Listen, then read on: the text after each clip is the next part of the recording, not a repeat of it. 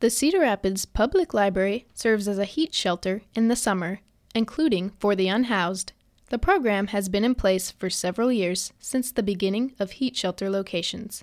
Library Director Dara Schmidt says the library is a safe place for many to stay out of the heat and poor air quality.